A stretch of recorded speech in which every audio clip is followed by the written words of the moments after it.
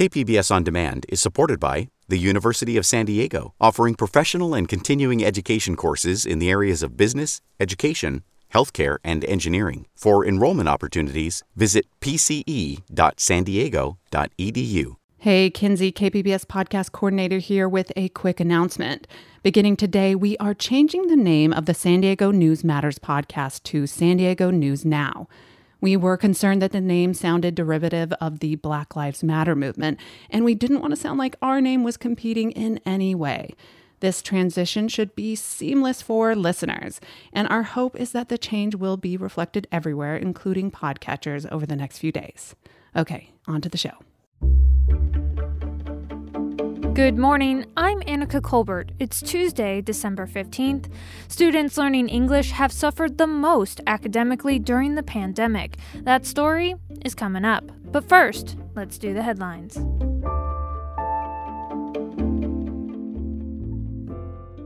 San Diego County health officials reported more than 2,400 new COVID-19 infections on Monday and no new deaths. It was the sixth day of more than 2,000 cases and the 14-day mark for more than 1,000 daily cases. The first partial shipment of Pfizer COVID-19 vaccines has arrived in San Diego County. Healthcare workers at UC San Diego and Tri-City Medical Center will be some of the first in California to get the first round of vaccines. Once the full shipment of vaccines arrives in the coming days, it will be enough to immunize about 70% of local critical care and healthcare workers. Health officials have said it could take until March or April for vaccines to be available to all Americans. San Diego's local military base also received their first doses of the vaccine. In a teleconference, Rear Admiral Tim Weber, the head of Naval Medical Forces Pacific, says the first round will not be enough to vaccinate the thousands of sailors and Marines in San Diego. The first doses will go to frontline healthcare workers at Navy hospitals and to first responders. Future rounds will go to troops preparing to deploy and then eventually dependents. From KPBS, you're listening to San Diego News Now. Stay with me for more of the local news you need. KPBS On Demand is supported by Arizona Raft Adventures, a third-generation family-owned outfitter providing experiential multi-day Colorado River rafting adventures through the Grand Canyon, hiking, exploration, education, and fun. Only a 7-hour drive from San Diego. Learn more at azraft.com.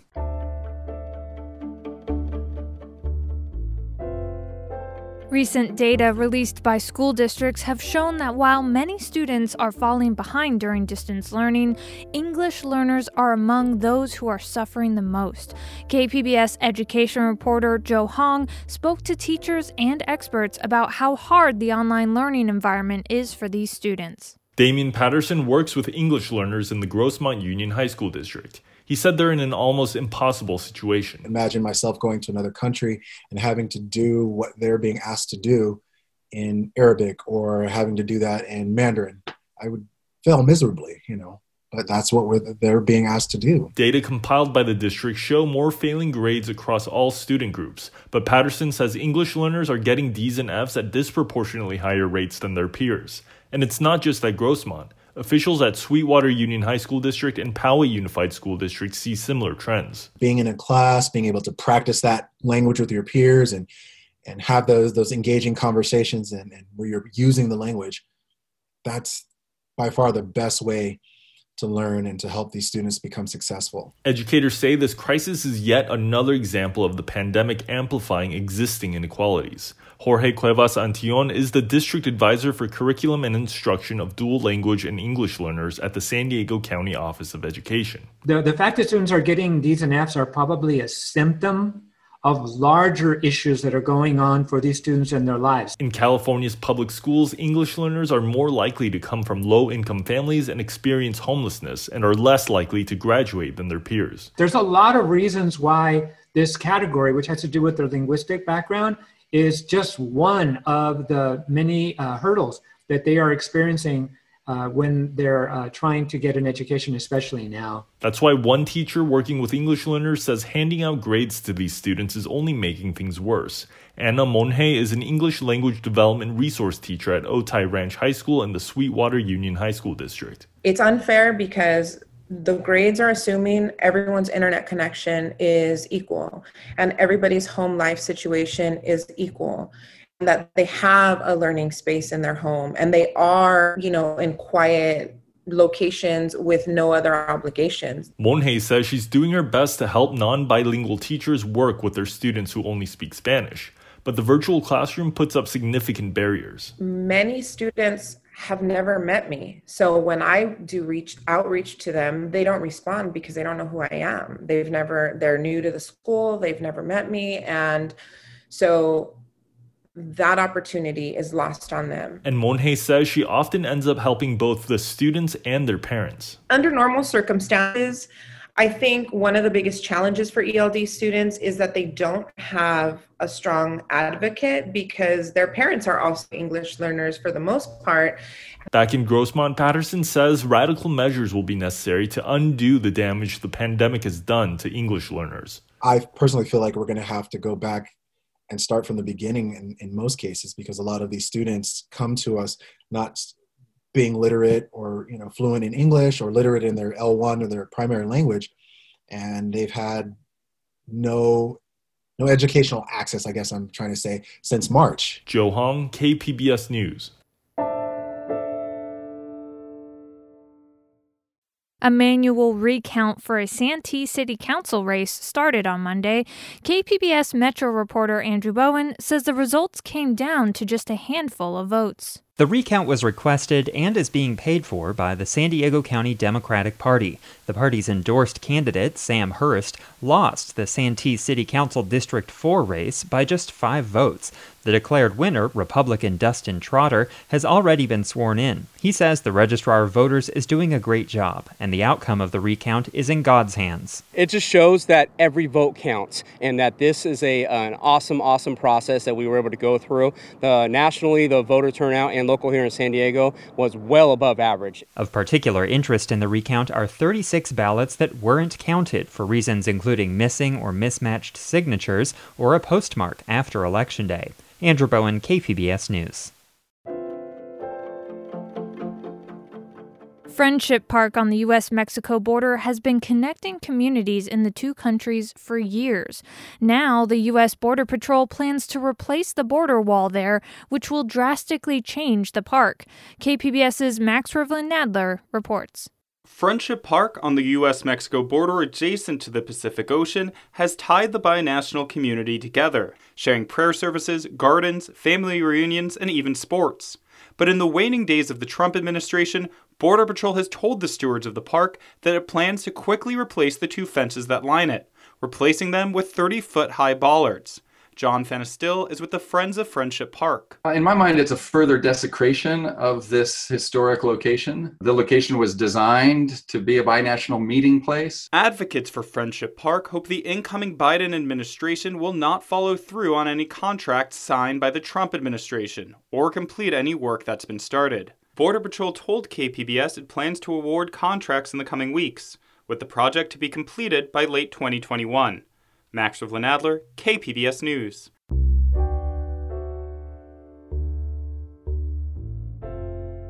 On Monday, California presidential electors cast 55 votes for Democrats Joe Biden and Kamala Harris, pushing the ticket over the threshold to officially secure the White House.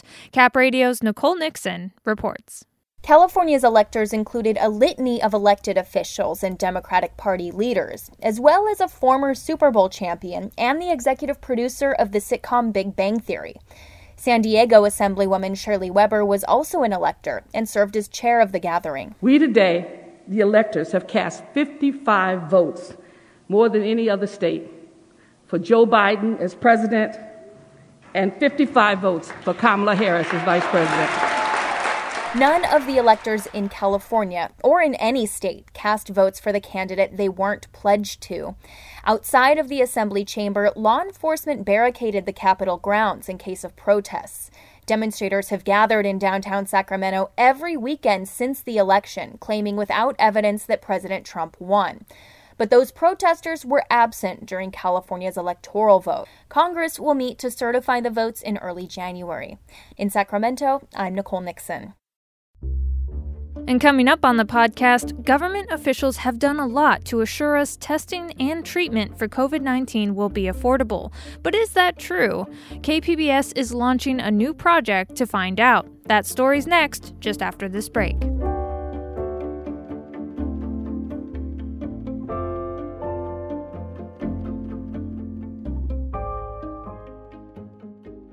KPBS On Demand is supported by the University of San Diego, offering professional and continuing education courses in the areas of business, education, healthcare, and engineering. For enrollment opportunities, visit pce.sandiego.edu. For the last 9 months, government officials have assured us that testing and treatment for COVID-19 is affordable. But is that true? Well, KPBS health reporter Taryn Mento is teaming up for a project with iNews Source's Jill Castellano to investigate. They both spoke with KPBS Midday Edition host Jade Heidman about their new project. Here's that interview. Hey, Taryn, I'll start with you. What prompted this project? Yeah, the New York Times has done some excellent work on surprise medical bills and found that some patients were receiving unexpected charges not covered by insurance. Even a resident in a nursing facility told the Times that they had a COVID fee to cover personal protective equipment. Another COVID patient saw a similar PPE charge on a bill for an ambulance ride. The Time referred to this as the COVID charge. They also reported on surprise fees for out-of-network services that the patient wasn't aware they were receiving. So we're looking to see if any of this is happening in San Diego County. And Jill, aside from looking at San Diego County, what do you hope to find out from all this? Well, we know medical bills can be really expensive. There are cases where patients are being charged a lot of money for COVID testing or treatment, and sometimes they had no idea it was going to cost that much. We also know some providers are charging more than others for the same services, which shows a problem with equity in our healthcare system. So we're trying to understand why these situations are happening and prevent residents from facing the same problems in the future. And Taryn, what's the reason some medical bills are so expensive despite government assurances that they won't be? Right. There are laws. Insurance companies are required to pay the full cost of COVID-19 testing without charging a patient anything. And if a patient receives care at an out-of-network facility, they're not supposed to face higher charges for that. But if they go to a facility in their network and a doctor there happens to be out of their network, then that could cost more. So there are exceptions to treatment and testing, and that's what we're looking into. We're trying to learn from our audience when these happen and then dig into why it's happening. And Jill, you all mentioned in your call out that some high medical bills related to COVID-19 are just unavoidable. Can you tell me about some of those situations? Absolutely. One of the most common scenarios is ambulances, either on the ground transport or when it gets really expensive is helicopter rides. If you're unconscious, it might be the case that you need to be airlifted to the hospital. And you have no control over that situation. You certainly don't have control over who operates that helicopter, who owns that helicopter, what agreement that owner has with your insurance company or with the hospital you're being flown to. So because of all those factors, there are cases we've seen where people are being charged tens of thousands of dollars for these helicopter rides. There was one recent study that found as many as 71% of ambulance rides could result in surprise out-of-network bills. Wow. So medical transport is one thing. Taryn, talk to me about some of the hidden fees in these medical bills that you're hearing about. Right. So the Times has reported, that some nursing homes and dentists are charging customers extra fees without letting them know beforehand to maybe make up the money that they're spending to acquire that personal protective equipment for their workers. And the Times called these COVID fees, and they could be around $25 or $50. And so then, Jill, tell me about these medical offices and facilities. Can they realistically offer COVID testing and treatment at an affordable price? And are they given resources to do so from the government? Yeah, that really gets to the heart of this project. We know here in San Diego, County and state testing sites are fully covering the costs of testing and charging $0. I've gone to these sites and paid $0. We've started to have people write into our call out and say they haven't paid any money for going to these county and state sites. But we also know there are other sites out there and that we need those other sites that are not county or state run to meet the need in San Diego County. And we've started receiving responses from people saying they've paid as much as $160 for testing at some of those private sites. So the question is, are those private providers receiving enough financial support from the government to make testing and treatment affordable? And if they are, why are they charging so much? Basically, we want to know, could COVID healthcare be less expensive than it is right now?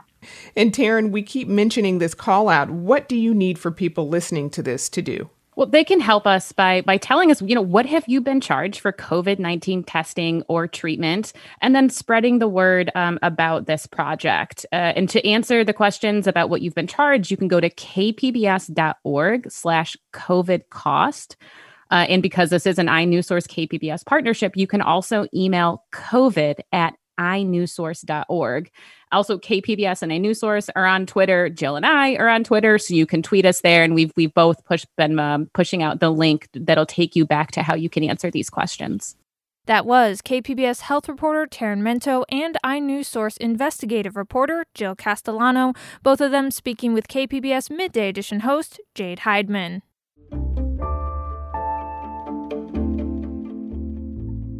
And that's it for the podcast today. Be sure to catch KPBS Midday Edition at noon on KPBS Radio, or watch KPBS Evening Edition at 5 o'clock on KPBS Television. As always, you can find more San Diego news online at kpbs.org. I'm Annika Colbert. Thanks for listening, and have a great day.